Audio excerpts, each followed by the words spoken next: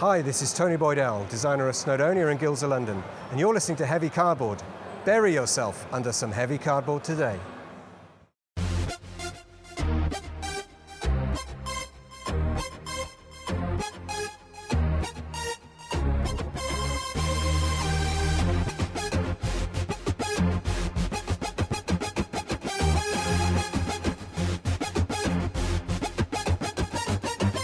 Heavy Cardboard, episode 64, January briefing.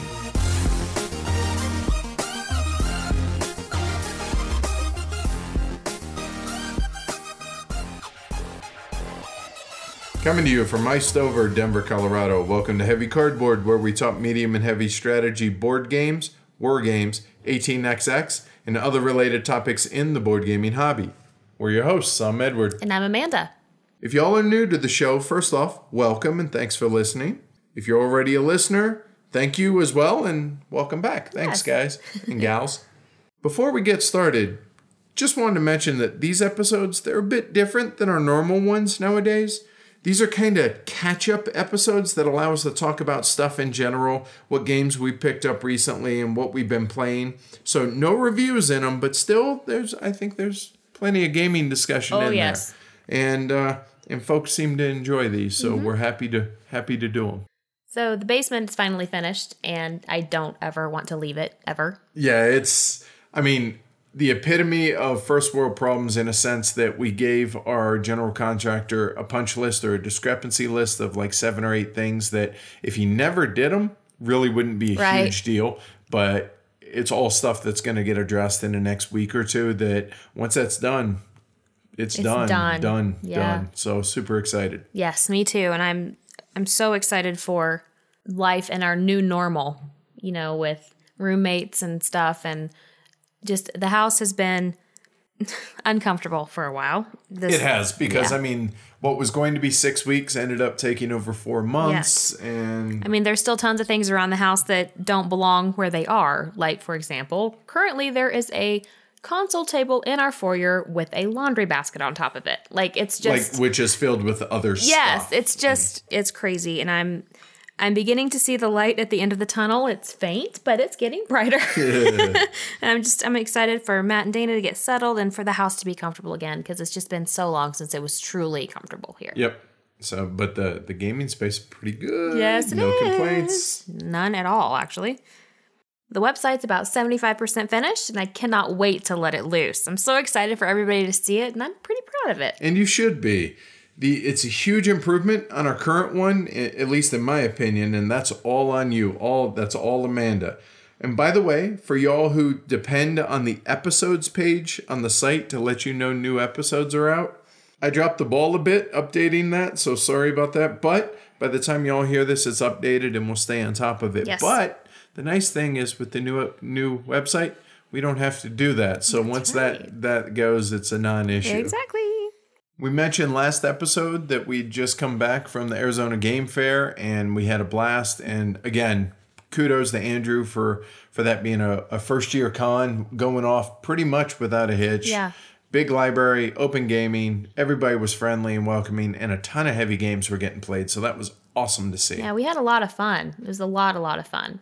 So speaking of Andrew, while we were there, he and I sat down for a little chat and figured y'all might be interested to hear straight from the horse's mouth. So without further ado, here's Andrew Long of Spiel Pro and the Arizona Game Fair.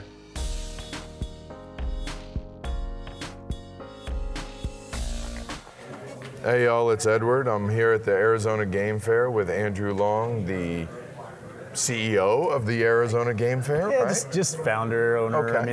CEO sounds a little sounds all fancy, doesn't it? It's a game fair. All right, so you and I have been friends here for a couple of years now, but why did this come to be? Why did you want to do up a game con? Well, one of the things, I go to a lot of conventions.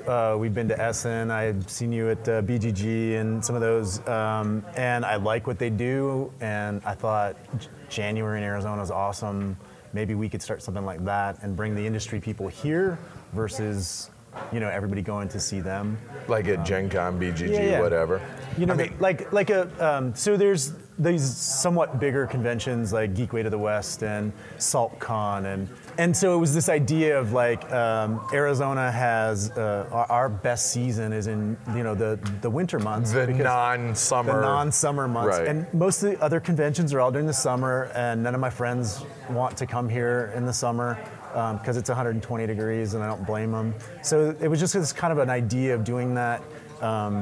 I had been getting involved with the community here with my company Spiel Pro and some other things.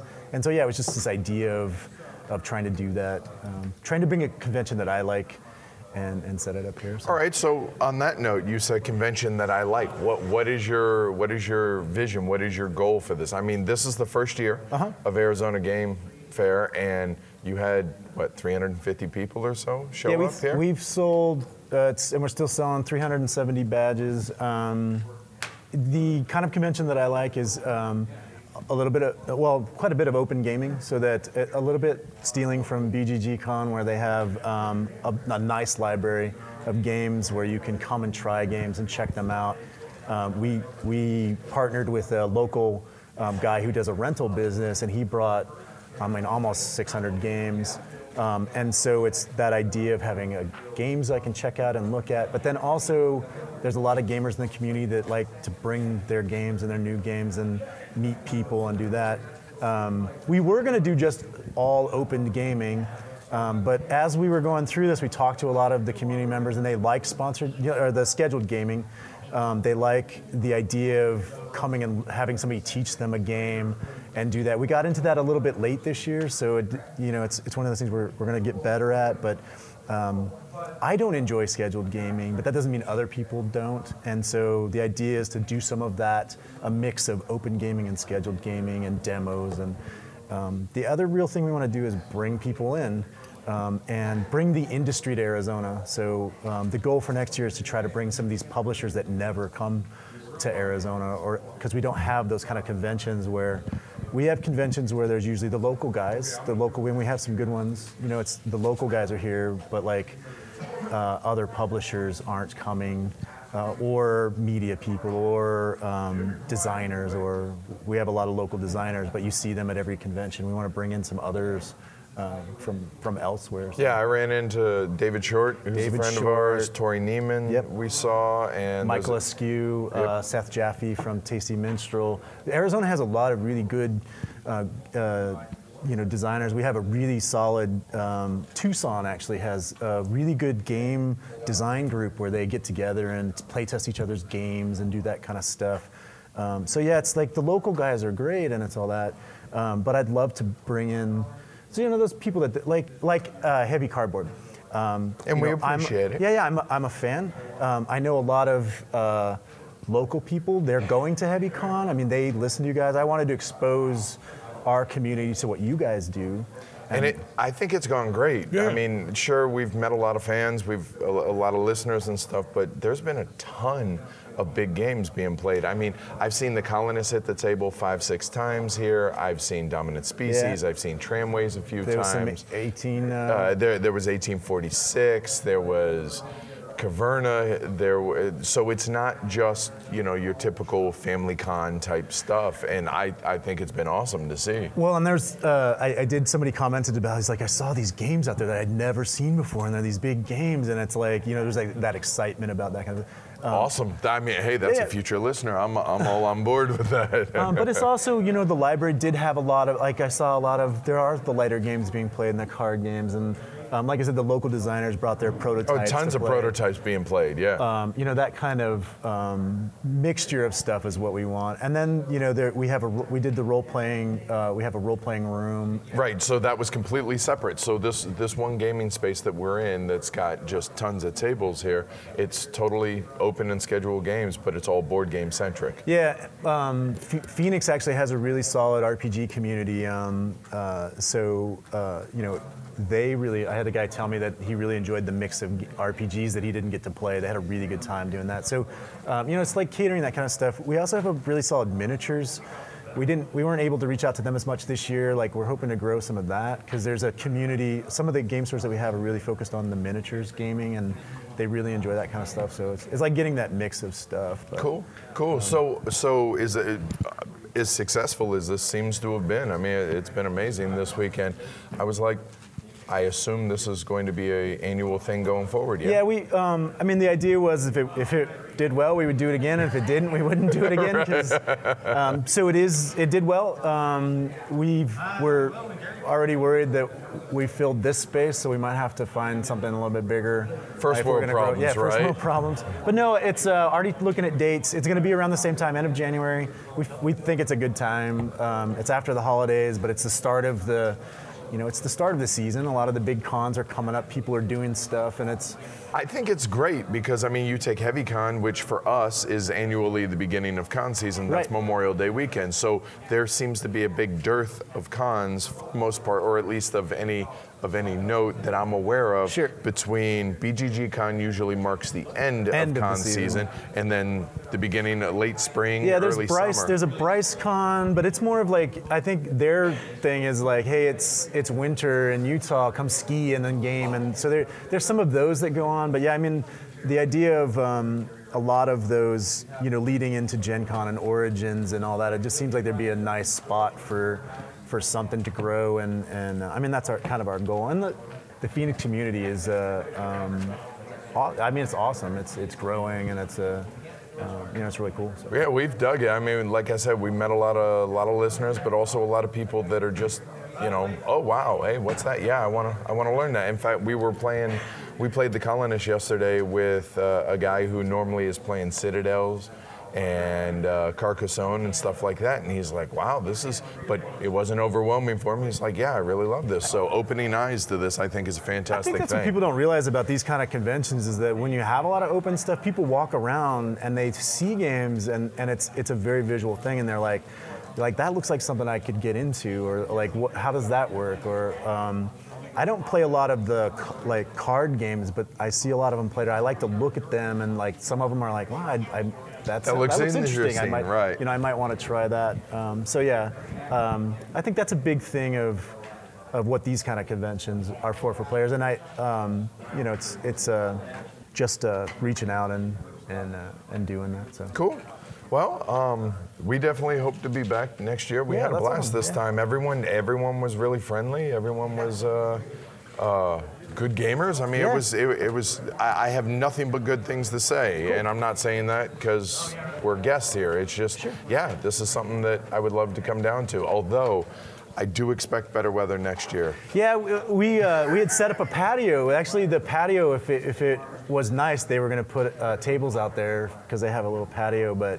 Yeah, you guys brought the rain. I didn't know it rained here. Well, and then Phoenix. Michael Askew got stuck in a snowstorm because you generally don't think of like Arizona as being like, but yeah, they got stuck. I think he's up near Sholo, but he was trying to get down yesterday and he couldn't make it because they got stuck in this like crazy snowstorm. But that said, yesterday it was beautiful out. Yep. Last night was fantastic. And he did make it. The cool thing about Arizona is the snow doesn't last very long. No so doubt. He's like it snowed. Denver. But then it was gone, and we just got out there as fast as we could. So he made it. He's going to be here today. So. And I will say one other side note is a couple of the restaurants we've gone to since we've been here have been fantastic food, man. Really good stuff.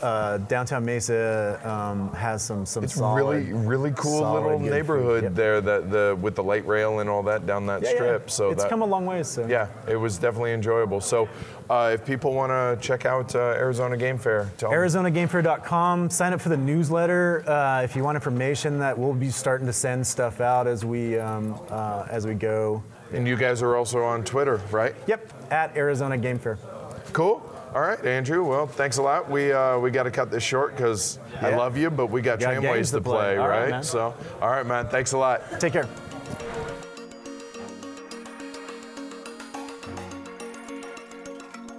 That was cool. That was a really good time. So thanks again, Andrew, and can't wait to come back next year. Very excited. So as you all know, or should know, I think at this point, we're friends with Jim and Eric from Punch and Cardboard. And in, I think, their most recent episode, Jim was talking about austerity and how he's really frustrated in the constant churn and burn of new games and only being able to play a game a couple of times and then it goes off into the wasteland.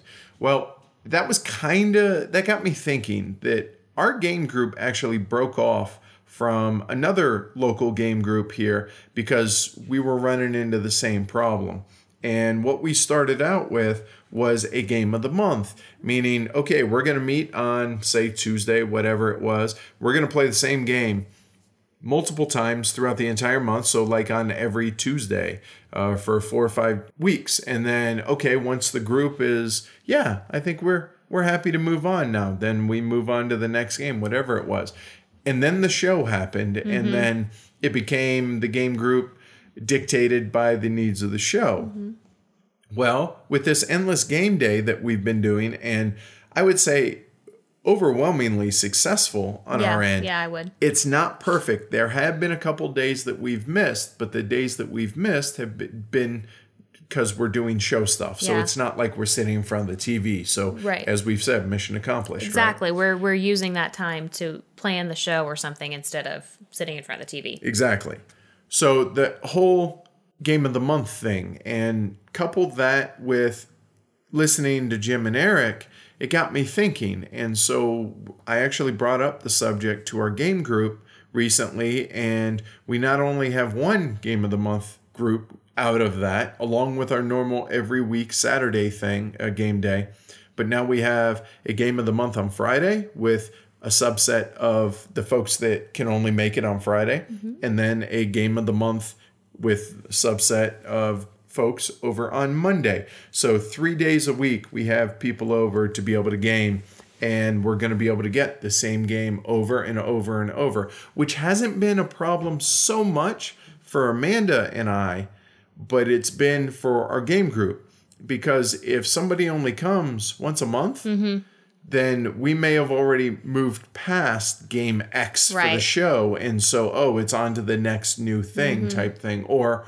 old thing for the show. But nonetheless, it's not hitting the table with the frequency. And folks want that. And so I thought that was a exciting idea. Everybody seems really receptive. I mean, I think we have 7 on one night, 8 on another night. Yeah, we have multiple tables of game of the month going on.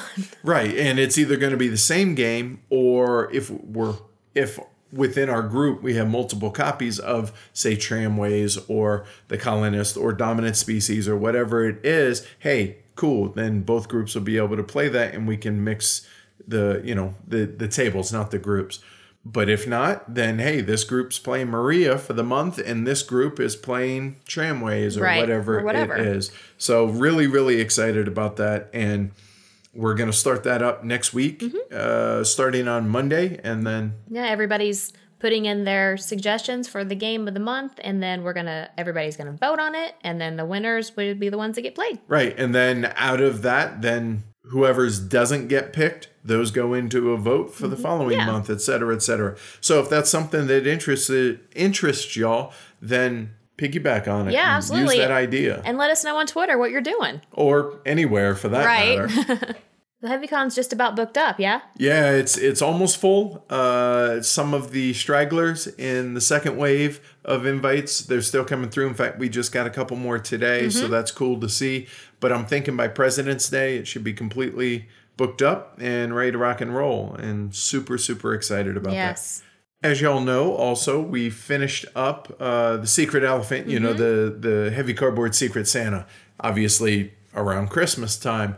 And Skippin, who was very generous and gracious enough to run it for us, he reported back, I think just a week ago or so, that it looks like nobody welched. Which is great! Everybody, and I want to say it was something around 85 entrants in it, or it had to be an even number, whatever.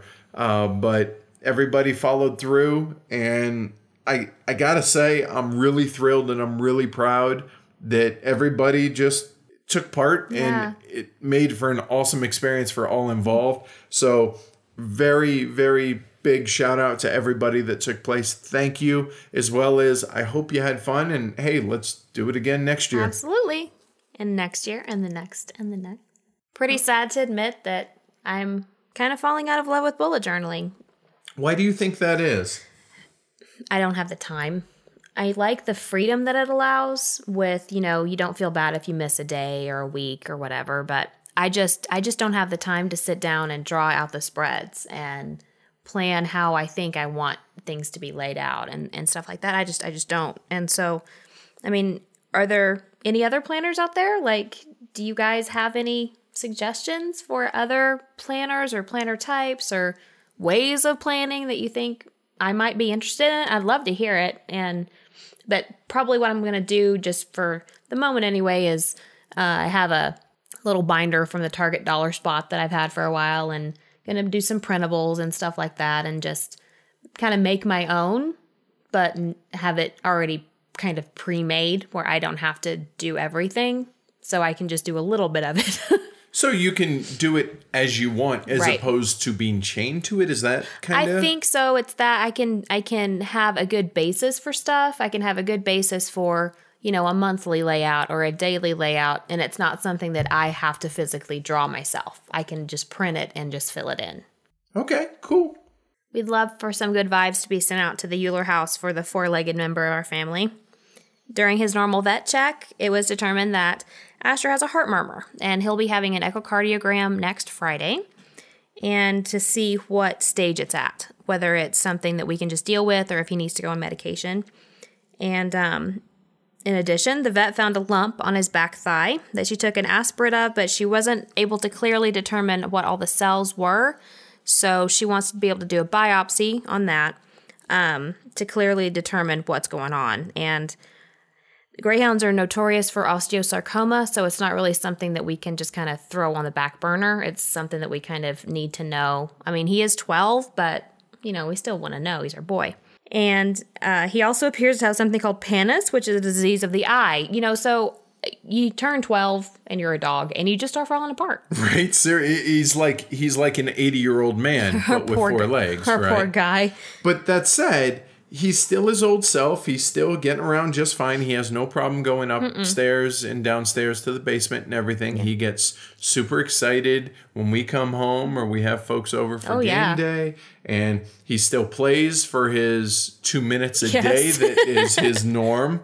And, he catches his treats so he can still see fine and everything. So he's just, he's getting old, but yeah, he's still doing all right. So for those coming to HeavyCon, just know that barring anything major, Asher will be there as the ambassador dog. Absolutely. And really looking forward to it. But that said, positive thoughts are sure, but I'm sure he's going to be fine. Yeah. Lots of new iTunes reviews. Seriously, we just hit 150 in ratings and reviews on iTunes. Thanks, y'all. That's a huge amount. And like you said, we've had a shocking number of reviews left for us on iTunes. So thank you to everybody that has previously done that, as well as the 7 new ones. It really is a big help to the visibility of the show. So really, thank you. So from the U.S., Bonham Zaram Za Pant. I'm sure I butchered that, but you know who you are. Haggith, Huckins 1971, Coffee Runner 77, Phineas Poe 1978, all those from the U.S. Then our international listeners, Johnny G60 from the Great White North, and Emra Goka from Turkey. Nice. Very cool, very amazing. Thank you. And if you have not left us an iTunes review and you're willing to do so, please. It really does help with the visibility of the show. It really does.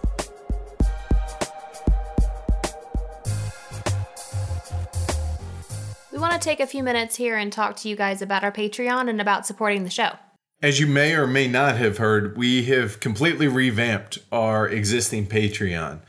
Just huge changes. Since the show has started, we've gone from twice monthly to every other week, and now to weekly. So that's providing more and more content for you guys, which actually, in a sense, is making the editing job and the recording and the prep and everything a little bit easier, even though it's more often. Yeah, which makes no sense, but it actually works. We've been traveling to conventions, getting tons of interviews that you're not going to hear anywhere else. So as far as the actual changes to the Patreon itself, though, we've completely redone all the supporting tiers. You have me Skyping in with you and your game group and teaching you how to play a game every 6 months. Live video chats. We just did one last night, in fact. Right.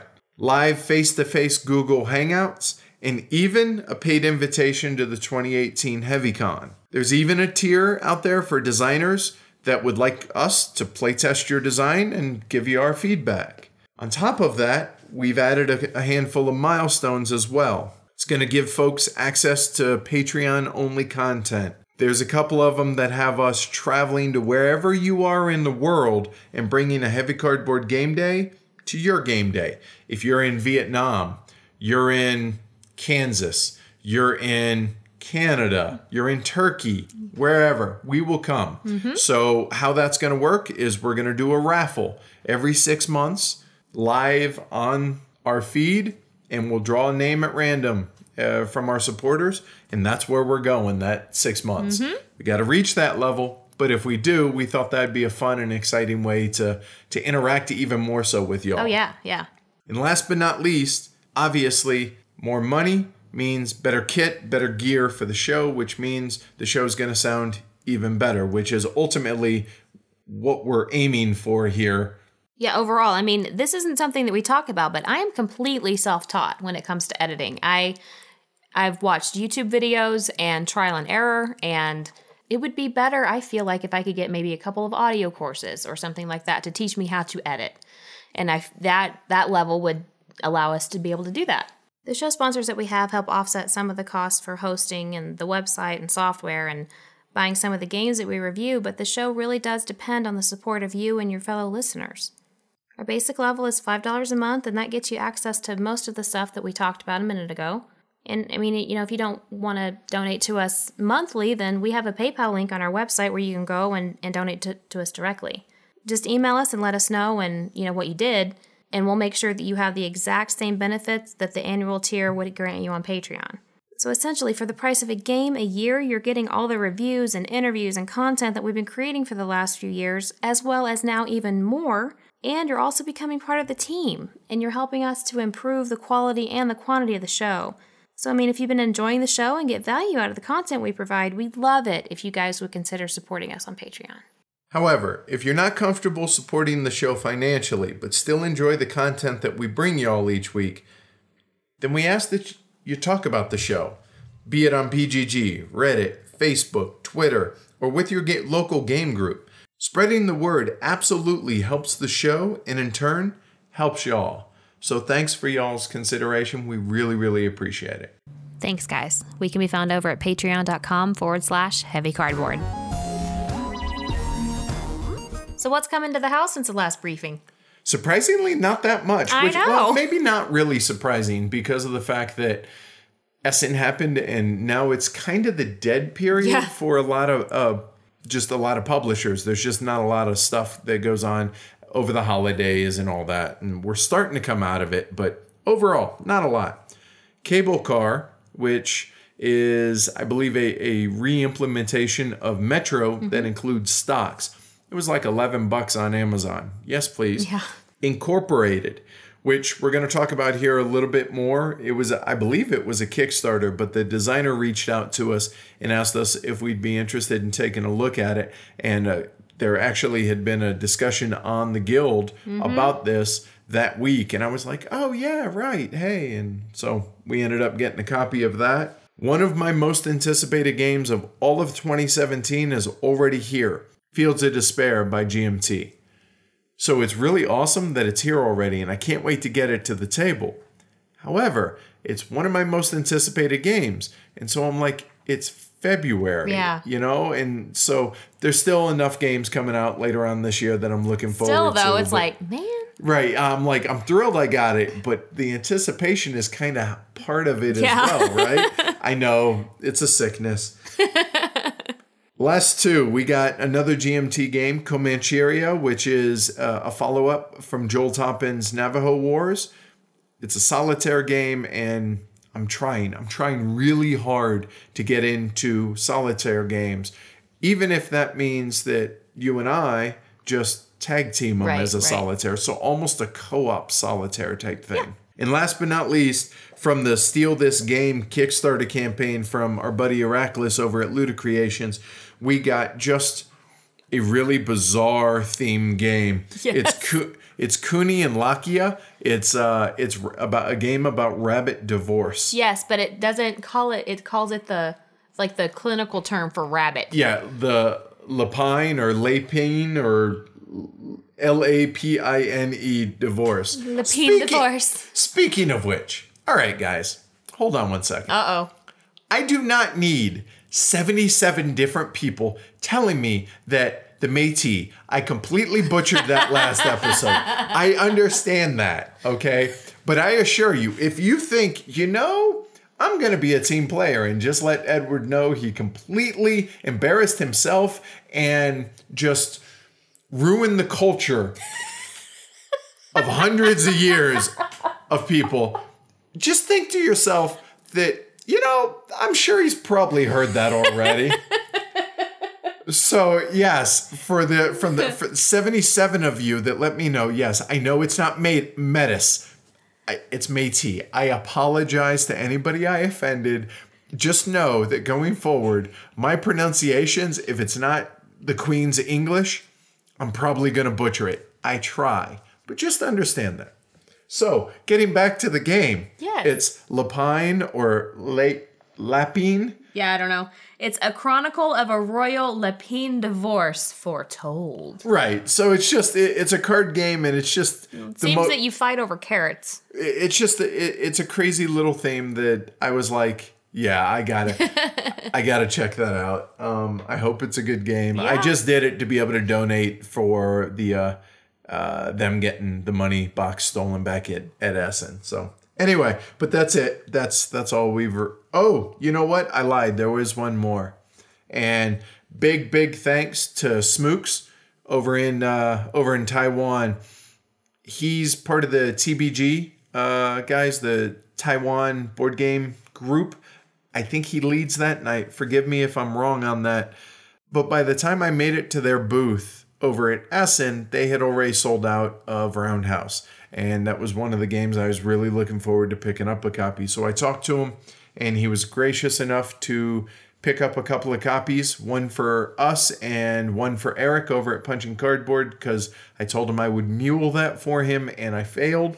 So big thanks to Smooks for doing that. Yeah, I'm super excited to get into that one as well. We want to thank the great folks over at Game Surplus for their sponsorship of the show. Fantastic folks, a great reputation, along with an ever-growing, amazing inventory of imported and hard-to-find games. Well, you can see why we're proud to be partnered with Game Surplus. Their tagline is home of great games at great prices, so check them out at gamesurplus.com. And when you do, remember to tell them Heavy Cardboard sent you. With Game of the Month and stuff coming up, does that have anything to do with what you're looking forward to playing? Yes and no. I mean, obviously, the Game of the Month, it's also going to help us as far as, preparing for the show and getting enough plays in for game X, Y, or Z. But just on a personal basis, right? Like, let's forget about the show for a minute. What do I want to play? Right. So I want to play more Colonists. I want to play 1822, Incorporated, Maria, and, we do have a final prototype of Lisboa. Mm-hmm. I would like to get that to the table early and often. How about you? Well, all of those. In addition to, I also want to play Nina and Pinta. Yes, but from Ragnar Brothers. Yeah. Good call. PAX Renaissance, because once was not enough.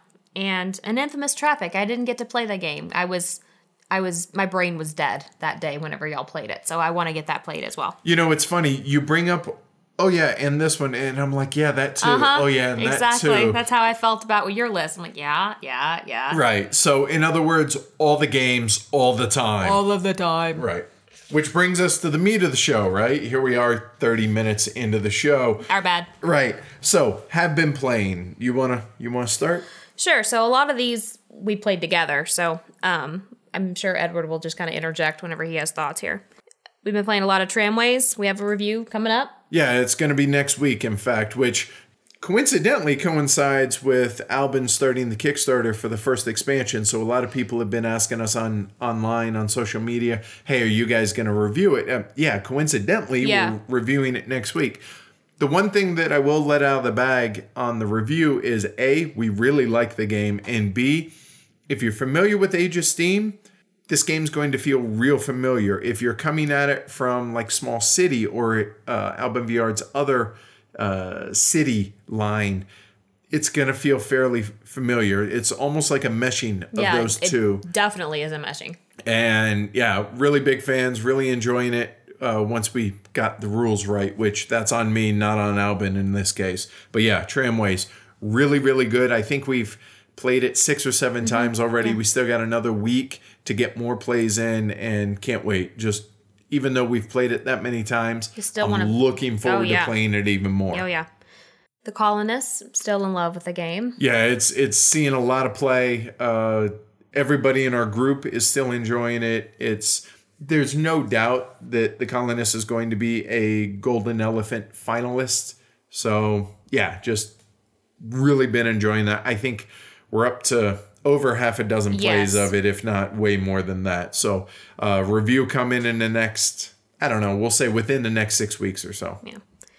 High Treason, the Trial of Louis Riel, we just reviewed it. So if you're interested in our thoughts, just go back and listen to last episode. Mare Nostrum Empires, which actually one of the plays was with the designer of High Treason. Yeah, the night that we interviewed Alex Berry was the night, and we said, okay, you pick the game. And he was like, hey, how about Mare Nostrum? We're like, cool, awesome. And kind of find out that Ash, who also was on a recent episode, had already played the game. So we had a couple people that had already played the game, which obviously helps. Oh, yeah. The game very much has a common play style, maybe? To Imperios Millenarios. It does. So I know there's a lot of people out there that are like, oh, whatever happened to Imperios Millenarios? I would argue that this might be a solid substitute. Yeah. Obviously, only, I think, 2 plays. We've only played twice, yeah. 2 plays of Mare Nostrum so far, but we haven't played the original. We own the original as well, so I would be curious to be able to compare and contrast it. But I will say, I was really pleasantly surprised at how smooth the game played, how it just felt ultimately really, really balanced that, okay, my job is to make sure the player to my left and the player to my right, the 2 civs there that I have direct contact with, that I'm able to keep them in check. And the person to my right, his job is to make sure half that I'm kept in check, so on and so forth. And it scales surprisingly well. It was super polished and really smooth. And I really enjoyed the trading mechanic, and whoever's leading on the trading track is able to dictate, okay, you're going to start trading. You're going to do this and that. And we're going to trade this number. Right. As well as, okay, building time, you get to build first, or you get to move first, and all of that. I thought I hadn't encountered that in any other game, so I enjoyed it a lot more than, honestly, that I thought I would, even though we're both really keen on Civ games. It definitely scratched a really good itch in a really good way. But again, only a couple plays in so far. Fate of Acheron Tribes, we talked about that last time. Card City, Scythe, we have a review coming up in an upcoming episode. Yeah, the production quality on that game is just fantastic. Amazing. It really, really is. And it's another game that I have enjoyed more than I thought I would have enjoyed it going into it. It's not a super heavy, meaty monster game. The artwork absolutely enhances it. Yes. The larger board helps with the little board expansion, so on and so forth. But yeah, we're definitely enjoying our plays, and like you said, we're gonna be reviewing it sooner rather than later. Incorporated, you touched a little bit on this earlier. It's a very interesting game. It's marketed as an economic game, but it's really more area control, area majority. It's almost like an area majority game with an economic theme. Yeah, I think. Yeah. We've only done a learning game of this so far, and I want to say he made this himself, and maybe I'm not sure on the background on that. And I think the designer is Turkish. Again, forgive me for that, for not having that in front of me. But the game, I've talked to a couple of people whose opinions I trust and who have played the game, and both have said, yeah, our group really wasn't too keen on it. And so I was like, oh, really? Man, that's kind of a bummer. And then as I got through, I was reading through the rules, and there was one thing with a bit of randomness in it, and I'm like, I'm not sure how I feel about that. And I was like, well, let's just do a learning game of it. And me, and Matt sat down to do that. And I was like, no, the randomness actually doesn't bother me because it's set before the round starts, so you know what's going on. And then the amount of chaos that is potential actually fits with the theme really, really well. And I'm like, no, this feels a lot better than I was led to believe. Again, just a partial, I hesitate to call it even a full play because it's a learning game of it. But I'm a lot more excited about that game than I was after talking to a few folks. So yeah, that just goes to show that just because we don't like something or you don't like something doesn't mean vice versa. Exactly. But as long as the reasons behind it, are given, then you can make your own opinion, right? And so that's kind of what's going on here. I think this is going to be a really solid sleeper game. Again, initial thoughts there. But yeah, super looking forward to playing more of Incorporated. Fire, it's an old Theta Games game. Think Jenga with round pieces. Yeah, so it's supposed to simulate like a fireplace type thing. Yeah. And it's one of those games that it looks cool. You can leave it setting out. And I guess now it's somewhat rare because Theta Games is long, long gone and no longer exists. But how we stumbled on this, it was, in fact, 2 years ago, coming up next week, there's a local convention called Genghis Khan, and they have a live board game auction, and we always like to go there. That's how we spend Halloween, or how we spend Valentine's Day, is how big a geeks are we, right? I think we've talked about this in the past. But you noted, we saw it there. Yeah. And I was like, depends how much they're asking. I think we got it for like $25 or so.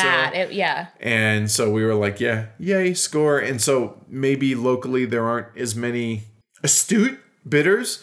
So that was a cool benefit. So ultimately, whatever. The game's just fine. There's no reason to actually go out and hunt for that game. But we wanted to try it because we actually had it, and it like you said, it just looks cool. It's a good conversation starter too, because people are like, "What's that?" And it's a Jenga type filler, so it is what it is. Turk of the Rails. We've talked about that plenty. Still really enjoying our plays. And I still believe that there is more strategy that some people online are willing to give it than, I'm just going to do this. There's strategy involved. If you're a solid trick-taking game player, I think you're going to really enjoy it. So the price tag on it's real low. The production quality's really real good, high. Yeah.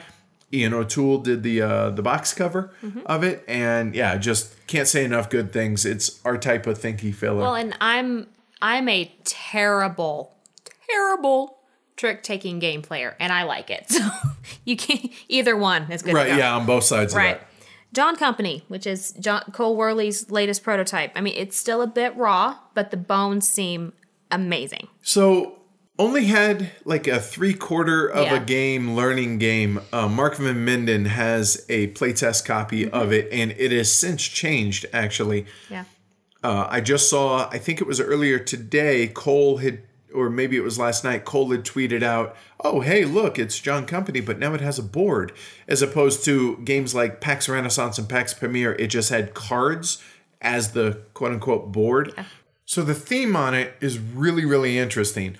It tells the story of the British East India Company from the inside, meaning you're all employees of the British East India Company, and you're trying to gain prestige for your family. But it's not your typical Euro, like, I'm just going to try and get victory points for this, and, I'm moving this here, whatever. You're actually having historic roles.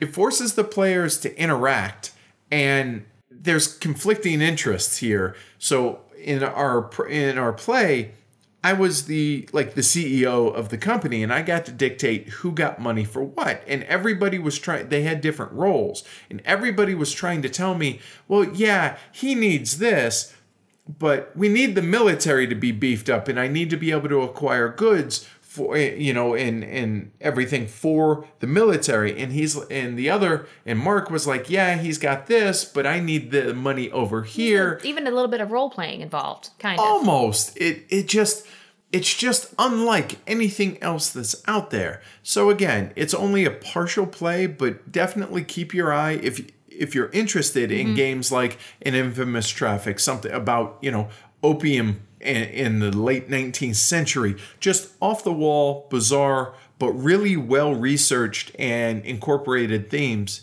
Keep an eye on this. John Company from Cole Worley. I'm looking forward to trying the prototype some more. So yeah, hopefully Mark is able to bring that over and we can bust that out soon. Dominant Species, got a couple games played that, one at Arizona Game Fair and then another one last Saturday. Yeah, game day. Yep. And surprisingly, I did not. No, I don't want to say surprisingly. Well, but with this game, yeah. For some reason, I have a knack with this game. I have a pretty high win percentage. Yeah. So I jokingly at the Arizona Game Fair was talking mad trash to everybody. Josh was in the game and Dean was in the game and some of our friends and listeners down in the Phoenix area. And I was like, well, y'all are playing for second place, just saying. And I did end up winning it. Yep. However, in the game with our game group, I got housed. And by housed, I mean I took second. But no, that was a lot of fun. We a couple of 6-player games. We got in both of them under 3 hours. So it moves along at a good clip when most everybody knows the game. And it's one of my top 3 games of all time. And that's not changing anytime soon, I don't think. Ave Roma, only played it once, but it seemed pretty cool. You and Matt enjoyed that more than I did, I think. Okay. I think the reason I was just lukewarm on it was you had to track a lot of stuff and you had to look around on different places on the board. Yeah. Like, okay, I want to be able to go to this area and place this worker there. But wait, no, I don't have enough of whatever this is over here to be able to pay for that. And so the concept of the way the workers work in this game, in that everybody starts out the game with one worker, value 1 through 5, and the higher value, meaning the ones closer to the number 1, allow you more range and more variety in where you can place them. But they're all in neutral colors. They're all white, little tokens with the numbers on them. However, at the end of the round, you don't get your workers back. Instead, you get an area of workers. So if you want a lot of workers, you want first dibs, you take them from this area because between all of us, we had placed 4 workers there of our 5. So maybe you have a worker that's value 2, another that's value 2, and 3 that are value 4. That's what you got for next turn. And so you go around the table almost drafting existing workers where we left them from last round as a group. And so that I hadn't seen in any other game. And I thought that was really, really clever. But I'm not sure if I like the game overall. As you said, it's one play. Right. We'll see. And another thing is the side of the board that we played on is the very busy side. So I'm curious to see if we flip it over and play it on the kind of toned down, tame side, if that helps with you being able to track everything. I would argue that we played on the pretty side. Yes. But it's less functional, whereas the other side it's ugly. I'm not a fan of the art on that side. However, as y'all know, function over form. Yep. So we want to try it on that. And that may very well help with the being able to track everything. Yeah. So again, it's one play. It's something that we're going to review in the next couple of months. So listen for it more then. New Amsterdam, which is a favorite that I always forget is a favorite until I play it. And I'm like, oh, yeah. Like, why don't we play this more? So I think it plays like 3 to 5, but really it's a 5-player game.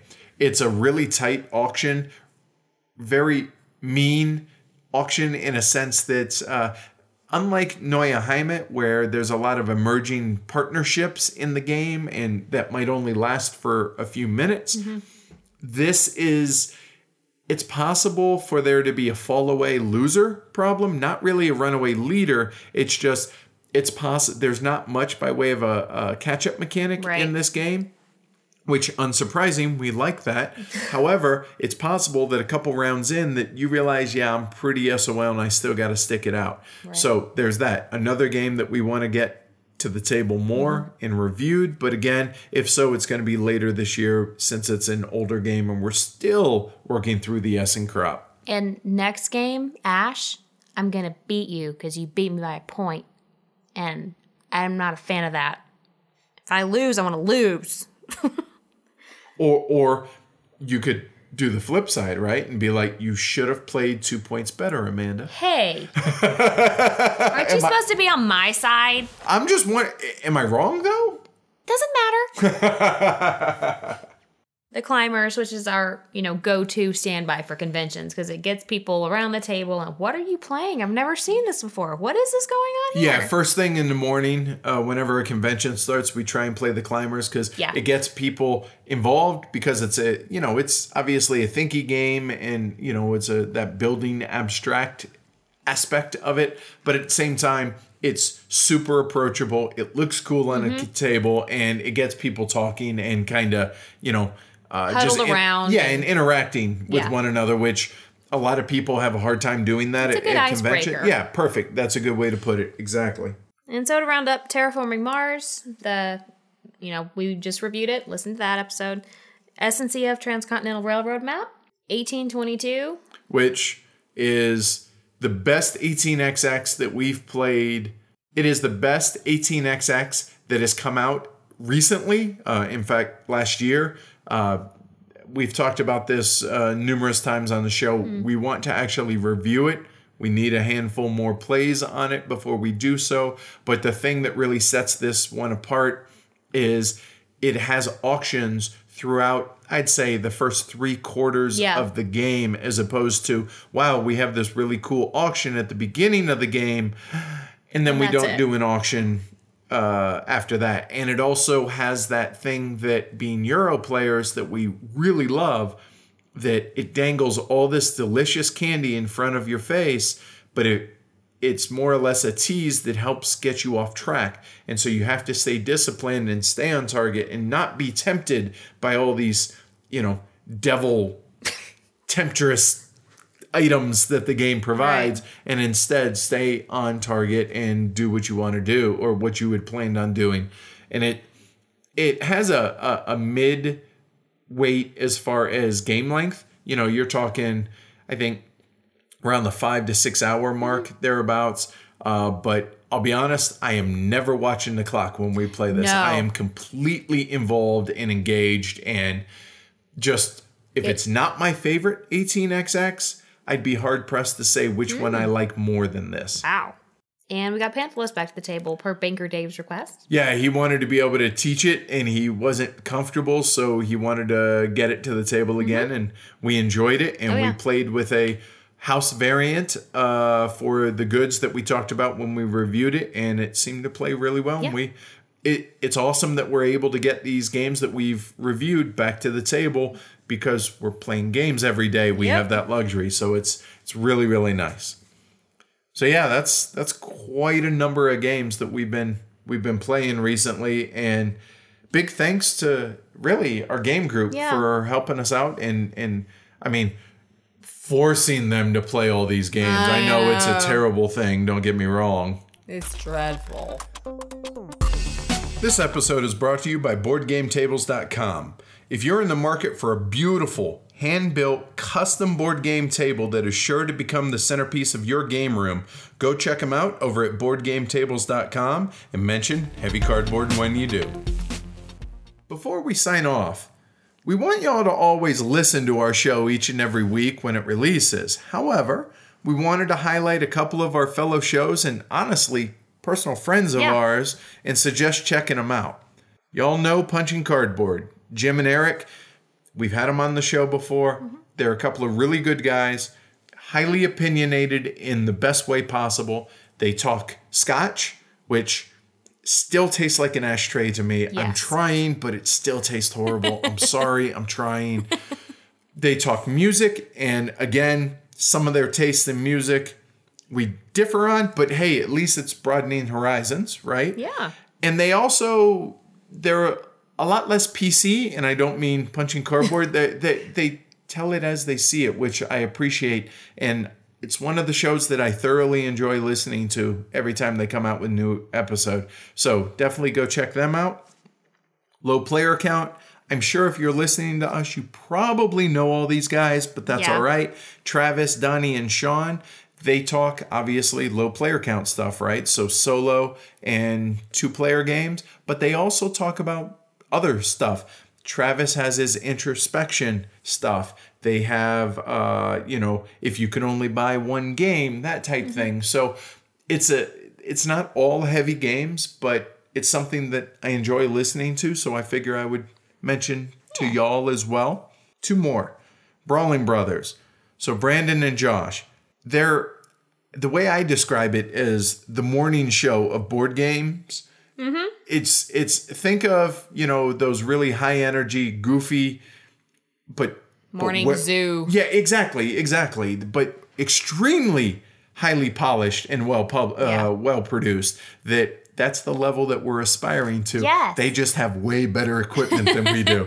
And just a lot of effort goes into their show. It's in a whole different realm than what we do, but that doesn't necessarily mean different is bad or worse. No. It's just completely different. Yep. And if you're into that and you're interested and you want some high energy and just off the wall stuff, definitely check them out. They're a couple of really good friends of ours, really stand-up guys, and they put out a hell of a really good show. So check them out, Brawling Brothers. And last but not least, it's somebody I've never met, but I really enjoy his show. The guy's name is Bruce Garrick, and his show is Wild Weasel. It's only war games. It's a 30, 45-minute show, and it's just one guy. He puts on a really good show. He gives the latest, greatest news as far as what's coming out and what's been going on in the war game realm. But also, this guy has a ton more war game experience than I realistically will ever have. And so I really enjoy getting that itch scratched because let's face it, we don't get as many war games to the table as we want. We're working on that, but we're not there. Right. And so I actually go and listen to Bruce's show to help with that. However, he said in his last episode, he was like, yeah, how come nobody let me know about Hands in the Sea? All I got to say, Bruce, should have listened to the show. We've been hyping it for a long time during before the Kickstarter and during. It was there for the taking. Yeah. So anyway, those 4 shows, highly recommend. Go check them out. Punching Cardboard, Low Player Count, Brawling Brothers, and Wild Weasel. And with that, we'll catch y'all in a week with our interview, or I guess my interview of Albin Viard while I was over in Spiel. And I'll be honest, this was arguably my favorite interview that I did. The insight in that he gave into how he goes about designing games was just awesome. So that and our feature review of Tramways. Really excited for it. So hope y'all check in next week. We'll see y'all then. Catch y'all later. Bye.